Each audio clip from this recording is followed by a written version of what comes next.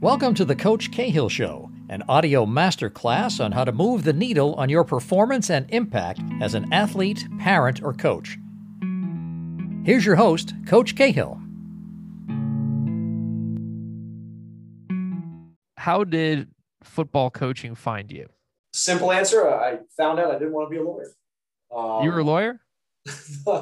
Well, I chose Williams College Yep. because academically that's, I didn't quite, make the cut for the Ivy League. So went the NESCAC route and learned about Williams pretty late in my process and thought I was going to be a lawyer. And so that had, my dad being one already, kind of following in my father's footsteps, sort of promoted that path a little bit. And then after my freshman year of college, I did an internship with one of my dad's colleagues in the law world and knew that's not what I wanted to do after that summer. And it kind of crazy circumstances where Dick Farley, who's in the College Football Hall of Fame, was our head coach at Williams. He retired. A new defensive back coach was hired that was a Williams alum, youth, young guy, and kind of came in with all this fire and energy and was just a different approach to Coach Farley. And it took time to show me some ropes, and I really got hooked into coaching after that first fall with Dan DeCenzo, who's now the head coach at Wesleyan. And I just knew after that fall I wanted to be a football coach. And where was your first coaching stint? And then how did you kind of find your way to Harvard? Yeah, so my first stint was all based on connections. And,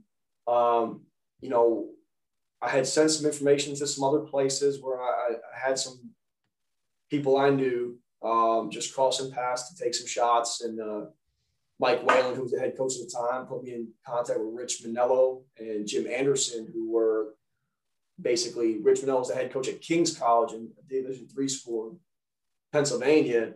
And Jim Anderson, kind of Rich Manello and Mike Whalen GA together at Springfield. So I had a long connection, and he's like, listen, if you think this coaching thing's for you, especially at the college level, this place is going to show you everything about it that's good, bad, and in between. And he wasn't kidding. My first year, a full-time coach quit. So myself and the other intern, we're splitting special teams coordinator duties. We're coaching a position. We're on the road recruiting. We're, helping any way we can to do anything for this program that's really run by two people. That's it. And, it really kind of showed me that, okay, I want to do this because this is pretty awesome way to make a career. And it's everything I hoped it would be. And definitely had its challenges, but it was awesome. And then in terms of the Harvard side, so it's funny, Tony Reno was also a King's College intern with Rich Manello and Jim Anderson. And so I was able to. That's the Yale head coach? Yes. Okay. And he actually happened to be at Harvard at one point as special teams coordinator, defensive backs coach. And I was at Springfield GA, worked at Yale camp when Coach Reno was an assistant there in the Jackson Leckie. So just connections working camps. And Coach Reno threw my name up for a job opening at Harvard. And that's how I kind of got my foot in the door. And Coach Murphy knew who I was because I was a Springfield GA, and he's obviously a Springfield College alum himself. So a couple of different connections, got my foot in the door, and rest kind of took care of itself. And I think for a lot of young coaches listening, or maybe there's high school guys that want to make the jump to college, or college guys who are thinking about coaching a little bit, it seems like there's a ton of coaches, but the world is really small. Like everybody kind of knows somebody, and if they don't know that person, they know like three people who might know that person. Is it safe to say that most of the coaching moves are based off of more, not that it's like who you know, because obviously you need to prove yourself and you need to show that you're a good coach and you're meritorious and you work hard and you have results. But it seems like the job application process is very fast, as in like, hey, I heard there's an opening here. I think you'd be great for it. Let me put you on a call with this guy. Is that kind of more how it works rather than like sending in a resume and letters of recommendation and all that? For most jobs, especially from a position coach standpoint, I feel that way. Mm-hmm. I feel like that head coach, or if it's not a non-coordinator title, that coordinator better know who you are. one of those two higher ups better know who you are and what you're about, and what you've done on the, in terms of today to make sure that you're a true candidate for that role. Sure. Otherwise, you probably don't have a shot. I think a lot of head coaches, two in particular, that strike me off the top of my head, were Nick Saban and James Franklin. Say, I don't interview people. I know guys I probably want to hire. And there you go. I mean, two of the more successful college football coaches saying that kind of tells you, kind of lets you know what the world's all about, is personal connection and having an understanding of who that person is, how he works, and how they're going to fit in the program. Sure. Well, as a head coach, even a coordinator. Do you have, and I think this is a good kind of add on, a lot of the experience with recruiting is uncomfortable for young guys because it's the first time they have to meet and greet and shake hands. And sometimes it feels like you're speed dating and you're trying to make connections with coaches and people who can say yes or no to you. And in the same way, guys lower on the totem pole on a coaching staff, how do you build those connections? Well, it's the camps, it's reaching out through Twitter, it's all this stuff. Do you have any advice? We'll keep it with coaches for now, and then we'll go into recruiting later. But do you have any advice on how to grow and develop your coaching network when you are at one of those entry-level coaching positions like you did? Are there any principles that you took out of those early years when you were grinding? Send emails. What the worst that can happen is they say no or they don't answer.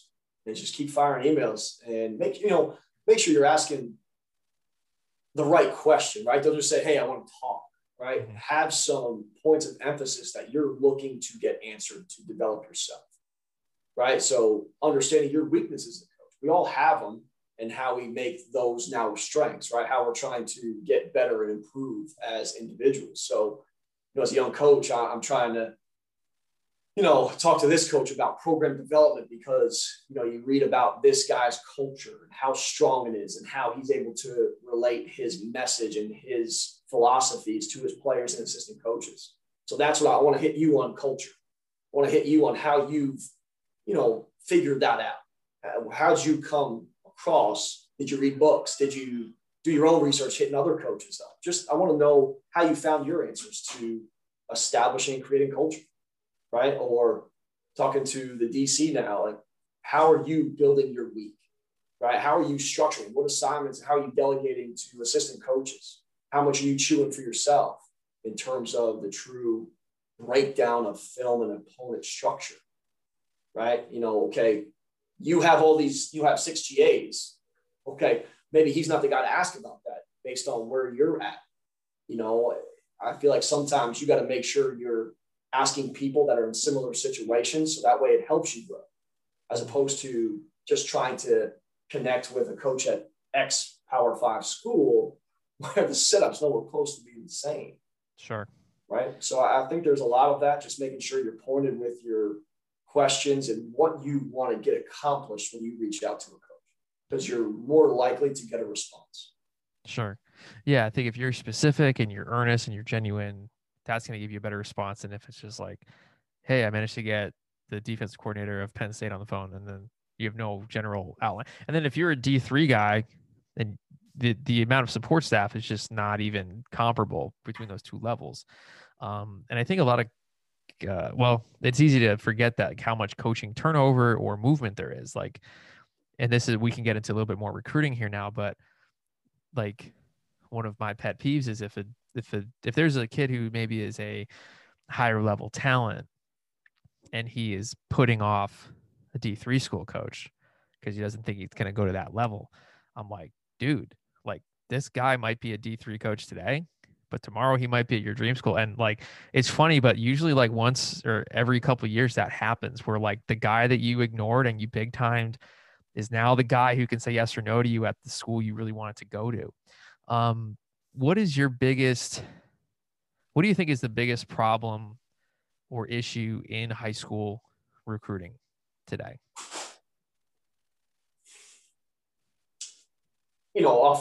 Just first thing that hits me in my head is lack of transparency, whether either side. I think that's the biggest issue we face as college coaches and as young people. We're scared to tell people no. we're scared to tell people where they exactly stand in my process as a college coach with an individual student athlete or vice versa. Right. I think that really has become the biggest problem in today's world. And it's okay to say no to people. It's okay. We've all been told no before. We'll all be told no in the future, and that will never stop. But it helps in the long run save a lot of people's time and energies and efforts. And, when, speaking from my standpoint in particular, when I kind of end a process with a student athlete, I say, hey, crazy things have happened. And I give a story of a young man that's actually part of Harvard football now. And I communicated with him and his family that the process had ended in October. That said, hey, it doesn't look like it's going to happen, man. Like, you need to explore your other opportunities. And, it's the way the world works sometimes. And in December, we lose a guy late, and we're calling him and bringing him up on an official visit that following weekend. And it happened. So you can always pick the process back up. But I think, to your point, it's end it a certain way or establish communication of honestly the saying, coach, if I get this offer, I'm gone. Like, I think every kid and family should have an idea of what the dream school is and ranking certain opportunities versus others. I think that helps. And just like we're doing the same thing as coaches, we're ranking, okay, this guy's film is better than this guy's film, right? Going into it and say, hey, your film right now is the fifth best. Mm-hmm. And that's just film. Like, we don't know level of competition. It could be 5 different states, 5 different leagues. Just this film jumps out at us more. And all of a sudden we get those guys in a competitive situation, a live situation like summer camps, or we watch combine film and that fifth guy looks the best. Okay, you just moved up. Right. So I think as long as we can create some transparency, things are smoother. They always will be smoother. Yeah, and I think Jeff Moore, he's out at Loomis. Yep. Really good recruiter and good coach. But him and a lot of the coaches, actually every coach I've talked to has echoed the need for honesty or transparency. And you might hurt somebody's feelings up front, but that's going to be way smaller in magnitude compared to hurting somebody's feelings at the back end of things when they now have no options or significantly less options than if you had just done it in the first place. And I'll just add on that, like, because I have a personal whatever thing about it is high school coach involvement. Mm-hmm. I'll talk to some high school coaches and say, I'm not involved in recruiting anymore. Why? Why are you not involved? I'm calling you to get background on this kid. Why do you not know what's what? Oh, because of the Twitter world. I understand and appreciate that sometimes these offers don't mean anything, and schools are advertising on Twitter, but I think it's still helpful for high school coaches to talk to it. And then high school, the other one, where the high school coach talks to the individual student athlete from high school and says, yeah, that college hasn't called me. And so therefore, I don't think he has an offer. And I'm communicating that to my student athletes. Until a school calls me to say you have an offer and you can commit to it, you don't have an offer. Don't believe it. Right. So I think there's some of that too, where us as college coaches get so infatuated with this Twitter communication and texting communication that we need the high school coach involved too, mm-hmm. right? To help clear this process up. Because we get to a point and I'm recruiting against X schools, like, okay, well, have they talked to your high school coach yet? And the kid mm-hmm. says, I don't know. That's a problem in my mind from a high school kid. Why haven't you talked to your high school coach mm-hmm. about these opportunities? Because he's got great insight. He's your high school coach for a reason. He should be a support for you to sift through this thing. Yeah. Yeah, that for sure. Really kind of frustrated me in a couple different ways, just seeing how it's worked out. Are you being, just to clarify, you're referring to the lack of involvement from high school coaches in the recruiting process? Not necessarily. I mean, some high school coaches are better than others. That's all totally. I'm saying there. Yep. And then just us as college coaches sometimes leading up to high school. Yeah. I think we're cutting him out too. And that creates that frustration of a high school coach now. Sure. To say, you know what? I'm good with this. I don't want to get involved anymore because Twitter has created a little bit of a monster. Yeah. Twitter's like the greatest and worst thing that ever happened to mankind. That's how we know each other, but it's also how like you lose sleep at night because of this recruiting nuttiness. And I do feel for the high school coaches because, it's funny, like up here in the Northeast, like in Connecticut, I think there's a misconception, because I'll talk to some kids that I might work with, and they're like, oh, the kids down in Texas and Florida and California, their head coaches get paid so much money. It's like, okay, maybe they make a little bit and football's bigger there, but they're not getting like $500,000 a year to do recruiting. Like, they're paid like a regular, like a decent teacher salary, and like they all choose to do recruiting on top of the normal tasks of being a head coach and being a teacher. And it is tough. I mean, it's, like I guess I hear from both sides. You'll hear parents and players say, well, high school coach doesn't do jack, but they'll be glad to stand on the signing day picture and whatever.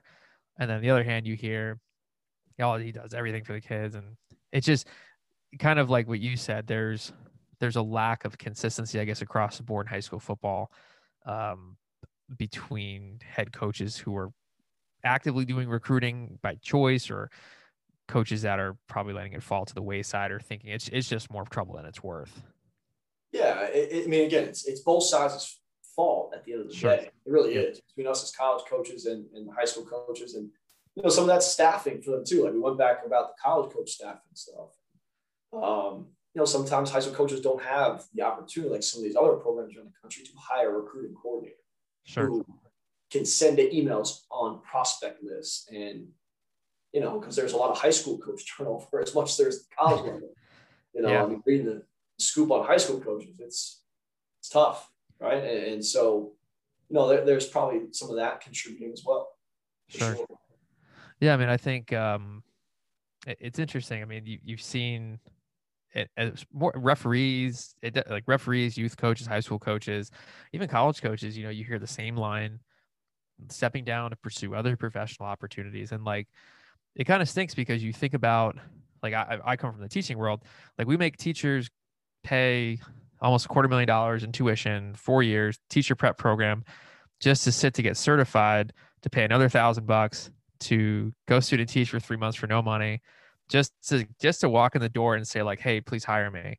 Whereas with coaching, it's just like, hey, who do you know?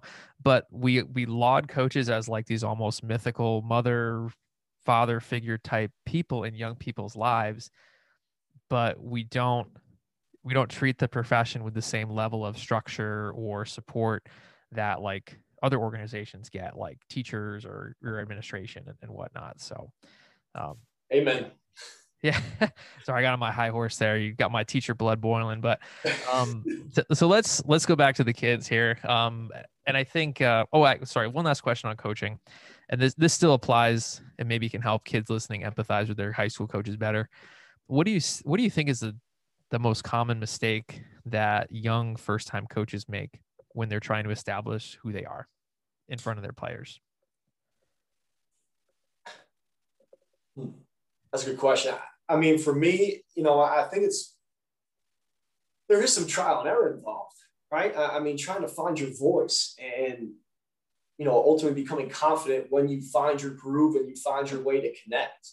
I think there's always going to be some trial and error, right? I mean, I think that's why, myself as a coach, there is some thankfulness that COVID happened, because I've been able to record my meetings now without having, we don't have some of the support staff where we can set up a camera and I can record my install meetings and go back and watch it.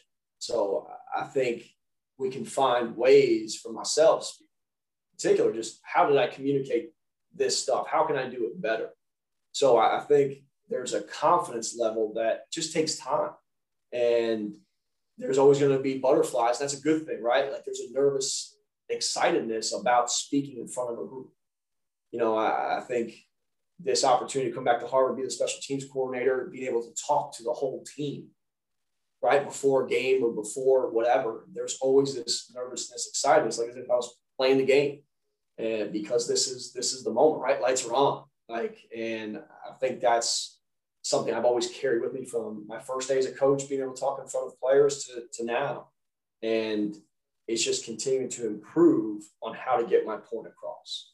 So I think there's always just trial and error, and eventually you find it. You get in a groove, you get confident, and the language you want to speak to convey your points.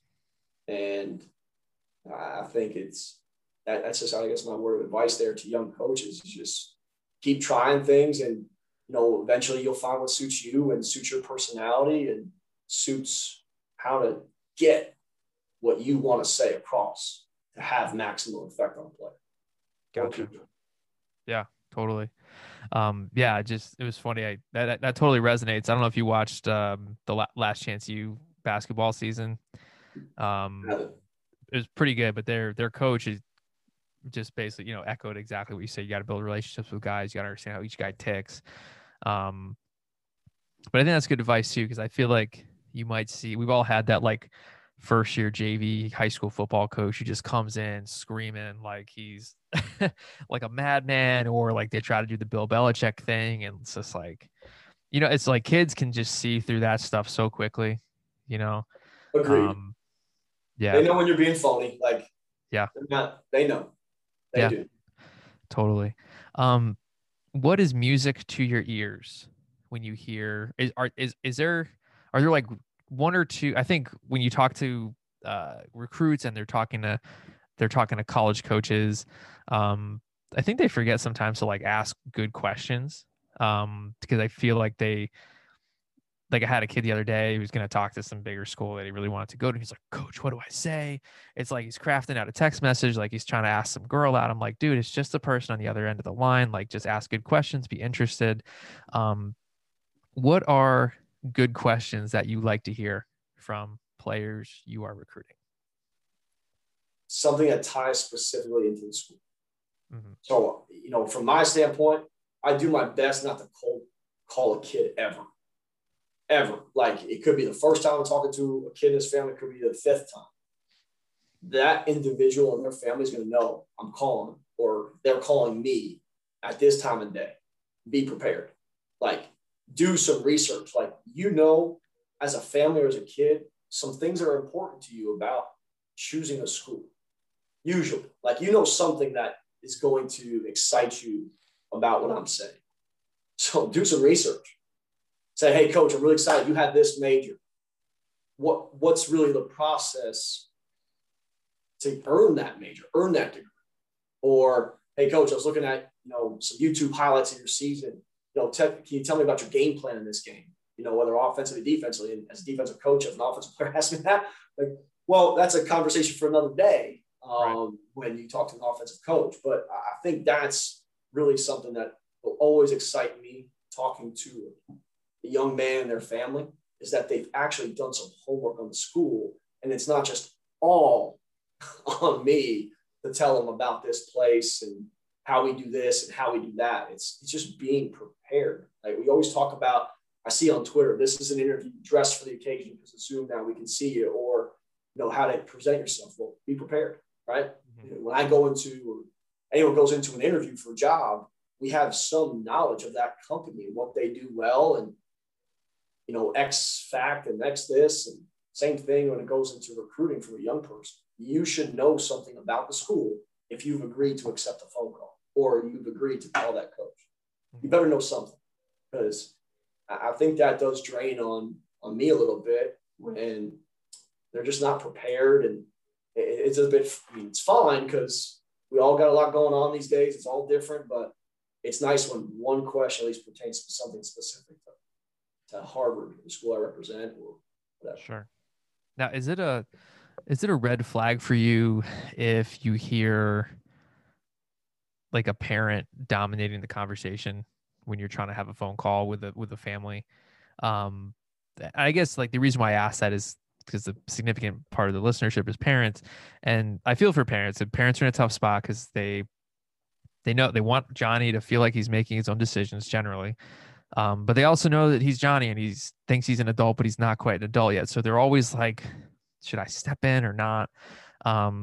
What are some, I guess, what's your advice for parents on the recruiting process? How do they strike that fine line between being a supportive, like a supporting actor in a play versus, grabbing the mic and being the lead singer? I mean, from my perspective, I always try to have individual calls with young people first, because I do, especially the school I represent, have an understanding that parents want to ask questions and want to talk. Yep. right? Totally. So I think as long as at some point they say, I've answered this question. What do you think? This is how I see it as your parent, but how do you see this? Right? Mm-hmm. Especially if the coach is directing questions at them, or they're responding to answers. Like mom asks a question, I answer it. Hey, Johnny, how do you feel about that answer?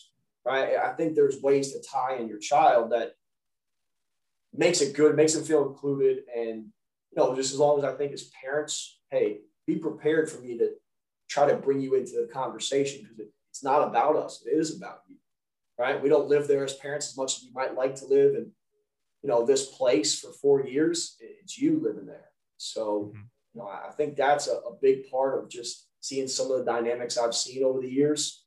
And I've seen some parents that are really good that do talk, especially in that first maybe parent meeting, but they do find a way to incorporate their child and say, okay, hey, you give some feedback, because obviously that conversation, if the mom and dad are both talking and I'm talking, that kid's gone in 20 minutes.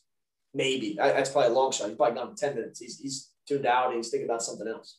Sure. So I think that's the most important part as a parent, is just you got to be careful of having your son sit there through an entire conversation because he didn't hear anything. Right? He's not engaged at all. And that's where, as a coach, we got to do a good job to incorporate and make sure if we feel like we're losing them just based on Zoom too, right? We can see him now. I can see when he's looking around the room and getting distracted. So I think the best thing is just making sure that if you answer a question as a parent, or you ask a question and the coach answers, just say, hey, how do you feel about that? Gotcha. Well, what's your thoughts on that? Is any of that good for you, bad for you, whatever? Sure. It's a tough duet, and I think, but seeing how kids interact with their parents is very telling about the character of that kid and the dynamic of that kid. It was always a red flag in high school if I saw the kid would be fine on spring practice or something, but I would hear if if you ever heard if I ever heard a kid cussing out his mom on the phone, oh man, you bet that kid's doing, up downs and bear crawls in practice. And, and I guess that brings to the next question. Like, do you have a story of maybe in the past, nothing relevant today, but in the past where you've had a kid you were excited about as a football player, but during the recruiting process, whether it was a visit or a phone call or a Zoom, they did something that was like such a non-football red flag that you were like, I'm out? Oh yeah, official visit. Kid and his mom were out seeing the school I was at, and kid never left his mom's side. And I don't know why that happened. I mean, he didn't even sleep over with the players. He went back to the hotel room with the mom, and the cord just hadn't been cut. And that to me was a huge red flag of saying this guy's not going to be who we want him to be in the program. And we need to get out of this, or we need to not offer, I'm not saying which side we went on, but we need to make sure that this guy goes somewhere else and we don't make the mistake of, having him a part of our program, because it's not going to work out. So I think that to me was a big red flag, just not seeing a young person engaged with our young people or other young people on that official visit. And he decided to hang with parents and coaches during the entire time and just go through the motions. Or the other story would be kid has his headphones on, done. Kid's eating meals. I see headphones on, and it's over in my mind.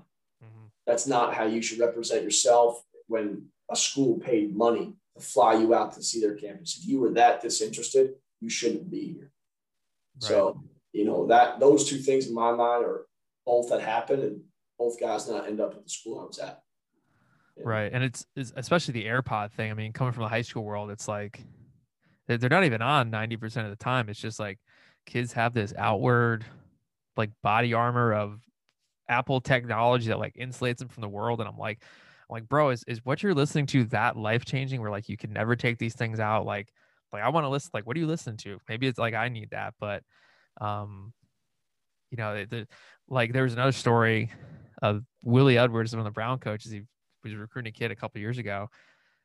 They loved the kid. He definitely was a higher caliber player, but he was interested in their school. Kid pops on a Zoom call in a tank top with his armpits hanging out, and the head coach is like, "Nope." Yeah, I mean that. I mean, there's two ways to look at it. See, being from the Jersey Shore, I might appreciate that, love the Jersey Shore, but yes, we go back to the word interview, right? I mean, sure, you haven't finished it until you're there. So, right, you haven't gotten the job yet. You haven't signed the contract yet, whatever, phrase you want to use. So I was just shocked by those two things myself. And I experienced this, to see these young people scared of talking, scared of, getting out of their own way, or get out of their comfort zone to socialize, connect, network, right? Sure. And that's not what succeeds at some of the places. Yeah. Yeah. And it's almost like, I think especially too at the higher academic institutions, again, you have very well-meaning adults in these kids' lives, teachers, parents, administrators, coaches, whatever. They really want their kid to be so successful so badly that largely these kids are just kind of plopped on a conveyor belt from K to 12. And then they kind of wake up the end of 12th grade and they freak out because they've never had to make a real weighty decision on their own. And it's almost like, and I guess technology has something to do with it. I sound like an old millennial now, but like we made all this technology and then got the Gen Zers addicted to it. Now we yelled at them about it, and then we say it's their fault. But it is telling when you walk through it. Like if you walk through school 10 years ago, like kids were so much louder and extroverted, and today it's like you almost have to like threaten kids with detention. Like, hey, if you don't talk, if you don't engage, if you don't make eye contact, then you're in trouble. Whereas like the problem 10 years ago was almost like too much engagement. And that's, and something that's refreshing is I do see, some of the areas I recruit, kids actually working. They have jobs, they have part-time jobs. And I think that for me in this recruiting process today, I always appreciate that. Like that's the second thing that you say, what brings music to your ears? I have a part-time job.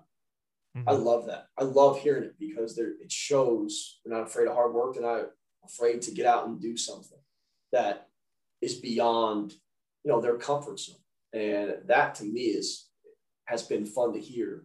A lot of young people say that they're working for the money that they spend. Mm-hmm. Yeah, totally. And so next question, when you look at, you probably have thousands of messages in all your inboxes, DM boxes collectively, you get inundated with those messages. What's your advice to, and I think kids understand that coaches are bombarded these days to an extent. But the question I always get is, well, how do I stay persistent without being spammy? So what's your advice on how to kind of draw that fine line between, pushing for their own recruitment, but not being a pain? From my standpoint, depending on where you're from, right, you're always trying to look on college coaches' website. I know sometimes this is time consuming, but this is for the schools you're taking a shot at. Like you really want to be at these schools, well then put a little extra time and say, okay, who's my area recruiter? Who's my position coach? Do they have a recruiting coordinator or director of player personnel is the other new title that, kind of falls in line with this, and email them your huddle link, email them, your names, a brief bio. Don't make it a story. Just make it, basically 200 words or less, right? One paragraph, and then have, the information, boom, boom, boom, and boom, and bullet points. And then we can use that and come to determination as college coaches and say, okay, is this a guy for us? And if you don't get a response from us, I would say send the email one more time. If you don't get a response from us again as college coaches, probably explore somewhere else. Right. And, maybe then if you're looking at that school, okay, depending on the level of school, what camps are that school going to be at? So maybe I can still take my shot, right? And maybe that's the follow-up email if you want to keep taking your shot. Hey, coach, I sent you an email a while back. What camps are you guys going to be at? I want to be there. I want to show you that I can provide a positive, influence on your school and institution and your program, right? And I think that gets a response usually, right? Hey, here's our camp schedule. We plan on being in these camps. And you keep hitting the same people. recruiting coach in terms of area recruitment, if that's how a school breaks it down, position coach and director of recruiting. I think that's always a good thing to do as we approach now. It's finally getting back to a summer process that has some normality to it and allows us as coaches to travel and see some kids. So I think that would be a way to at least give yourself a true shot to be seen, be noticed, and, coach sees your name on the camper list. Okay, this kid emailed me, he says he's going to be here. Maybe I'll highlight him just to make sure I check him out and see, what his deal really is after watching the film. Gotcha. We're coming up on time in about 10 minutes. I just want to be respectful of your time. You're super busy. Get you back to your family. And what would be one piece of advice you would give to a class of 2021 or a class of 2022 if they didn't get junior or senior game tape? become your own agent.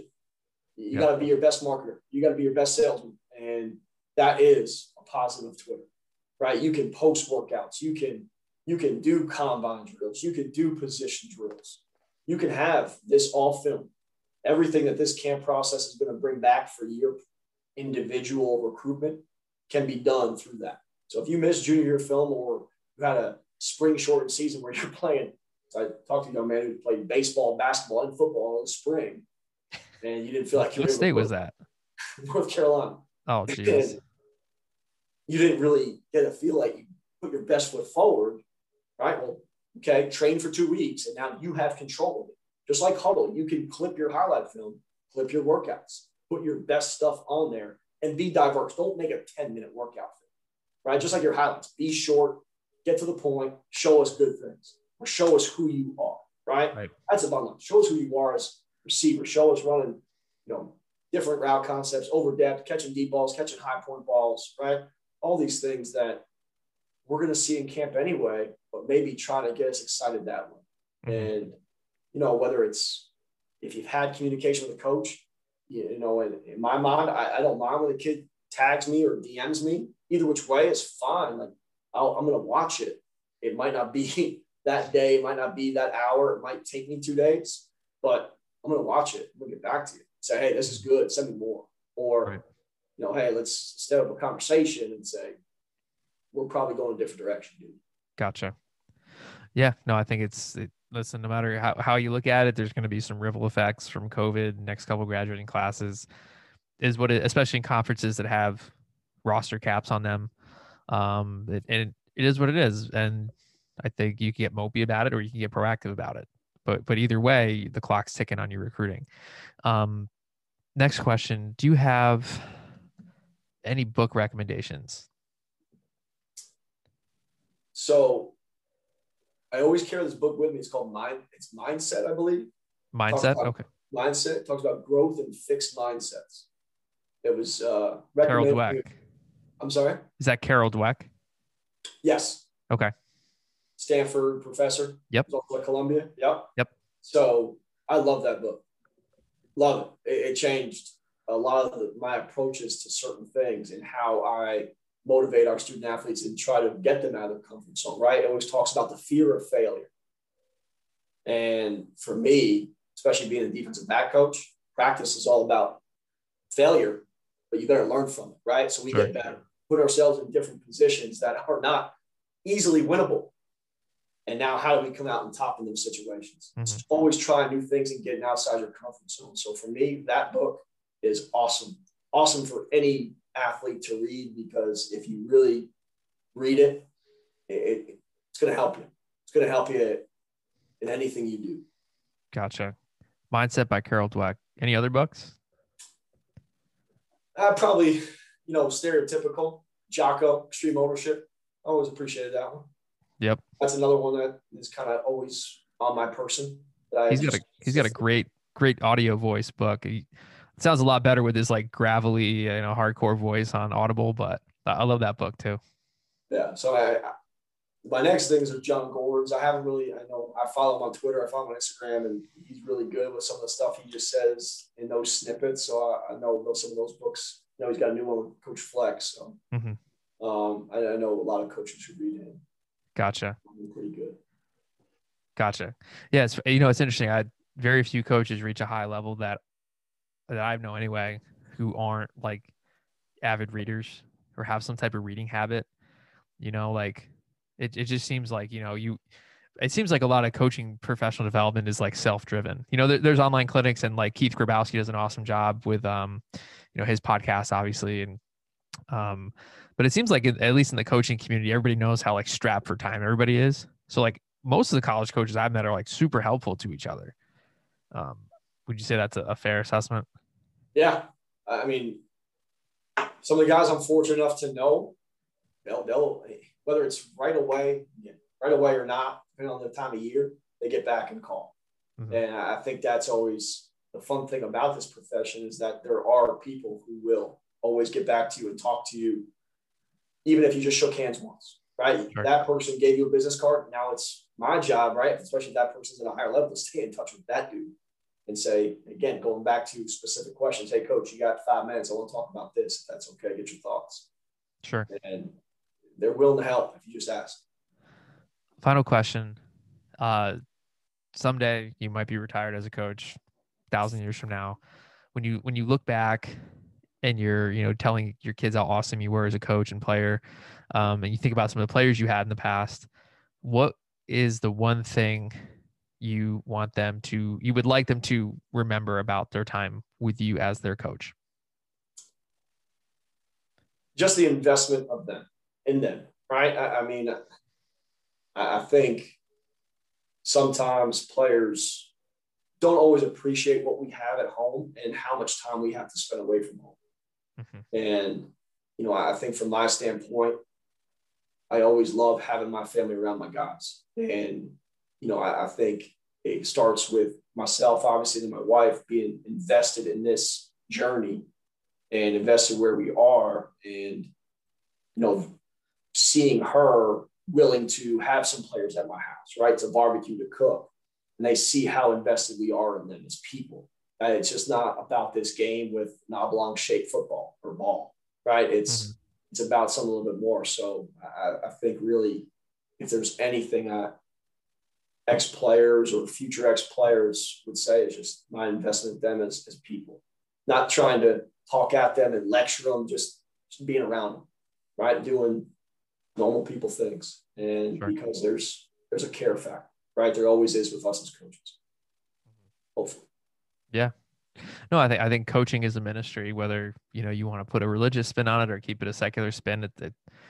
Nobody's coaching for the money, the guys who are making 7 figures, I mean, they didn't start out doing it for the money either. Yeah, that's the cool part about football. It's not really about football. It's about the people you're around, and it's just a really cool, fun way of helping young people become a better version of themselves and hopefully be happy and fulfilled after football, Being excited for them when they do something great, no matter what it is, on the field, off the field. I'm pretty fortunate working the place I do, that some of our young people do extraordinary things that some don't know about because it's not in a newspaper, but it's pretty wild what some of these guys were able to accomplish because they just decided to go and pursue it. And, I think as long as we as coaches kind of give them flexibility to just have some other experience outside of football, because it's so crazy with this world. Sure. They can do some awesome things. They really can. Yeah. Awesome, man. Well, hey, I'd love to play for you someday if I find some eligibility and get my grades up a little bit. Well, hey, but I'll cut it right there. Hold on one sec.